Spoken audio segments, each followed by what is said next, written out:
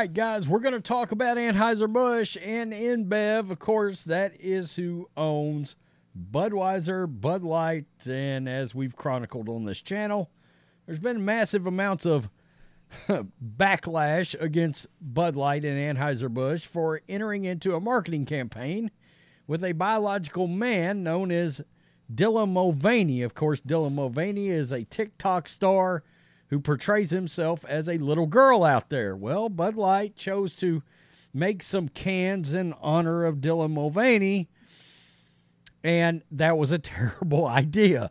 A terrible idea that's cost them billions of dollars, and as we know, recently they entered into a partnership with UFC, and that's backfired on Dana White and UFC because a lot of people are canceling ESPN Plus and canceling UFC Fight Pass.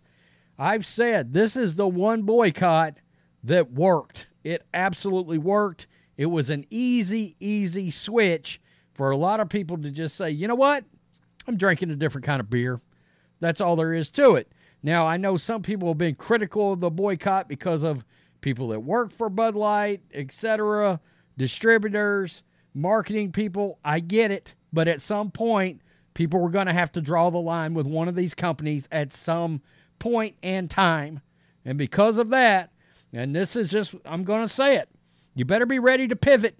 If you're working for any corporation out there, you better be ready to pivot.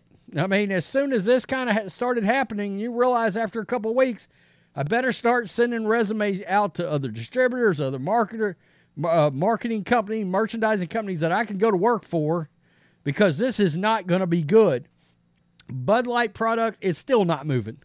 Not only is it still not moving, the latest numbers have come in, and they're an absolute train wreck. They're a dumpster fire. Still, they continue to see a tumble in sales from quarter to quarter to quarter. It's really bad. And no, I don't think, I've seen people, well, they've admitted their mistake if they got into bed with UFC. No, I'm sure they overpaid to get in with UFC because they know the UFC demographic. But it doesn't matter. They didn't understand. People would quit watching UFC, or if they chose to keep watching UFC, they just weren't going to buy Bud Light. Okay, but I don't think for a second that that's going to help Anheuser Busch. I really don't. And so the third quarter numbers have come in, and they're bad.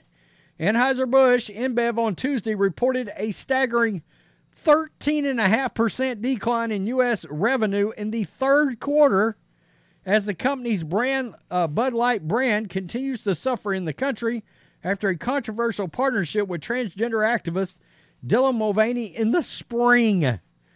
Think about that. This is just a continuation of the decline starting back in April. Actually, I think it was March Madness is when that first rolled out, and then, boy, it was off to the races. Sales of Bud Light began to tumble in the U.S. in April, not long after the brand created and sent custom beer cans to Mulvaney to mark her 365 days of girlhood. Mark his 365 days of pretend. That's a year-long bout of pretending. That move and comments from Bud Light marketing vice president at the time sparked calls for beer drinkers to shun the brand, and the boycott took hold. Yeah, the marketing person they had hired, who, by the way, all those people have been fired, but the marketing person at the time came out and said, well, we were trying to get rid of our frat boy image. Really? Blue-collar people, hard workers, the frat boys even? That's a bad thing? Because it is those people that built your brand and made you all this money all these years. You turned your back on hardworking Americans that have strong, solid, traditional ideals. That's a bad idea for a company that built its brand on the American flag and Clydesdales. I mean, let's be real. The global brewing conglomerate also reported a 17.1% decline in North American sales volume during the third quarter. The North American sales fell 14.5% in the prior quarter. when Bud Light brand lost its long-standing title as the best-selling beer in the U.S. after being eclipsed by Modelo y Especial, which is owned by Constellation Brands, who is not owned by Anheuser Busch. It is not. I always have to clarify that. Out in North America, it is not held by Anheuser Busch. Outside North America, AB InBev experienced growth in roughly 80 markets, including Middle Americas and Africa. Total volume fell by 3.4%, mostly due to the significant drop in sales in U.S. sales. Imagine that. Just sales in the U.S. has managed to bring them down in other places. As AB InBev attempts to rehabilitate the Bud Light brand's image in North American market, the company recently scored a victory of its own over Modelo after replacing the Mexican lager as the official beer partner of UFC. It goes on to talk about that's a 6-year deal, and good luck to UFC at this point, and it talks about the fact, and I did watch I watched a little bit, the beginning of this Sean Hannity interview with Dana White, the day that it happened, and I was quickly reminded why I don't watch Sean Hannity anymore and haven't for quite some time. He's just completely out of touch. I think Sean Hannity is out of touch with the America First movement, frankly. He's one of standard operating procedure Fox News talking heads at this point because he come right out. I don't support boycotts. I don't blah, blah, blah. Look, there's nobody that's wanting to cancel anybody.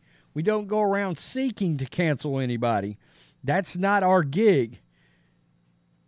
But you waded into the wrong waters when you had Dylan Mulvaney get involved with a traditionally bought and consumed all-American product.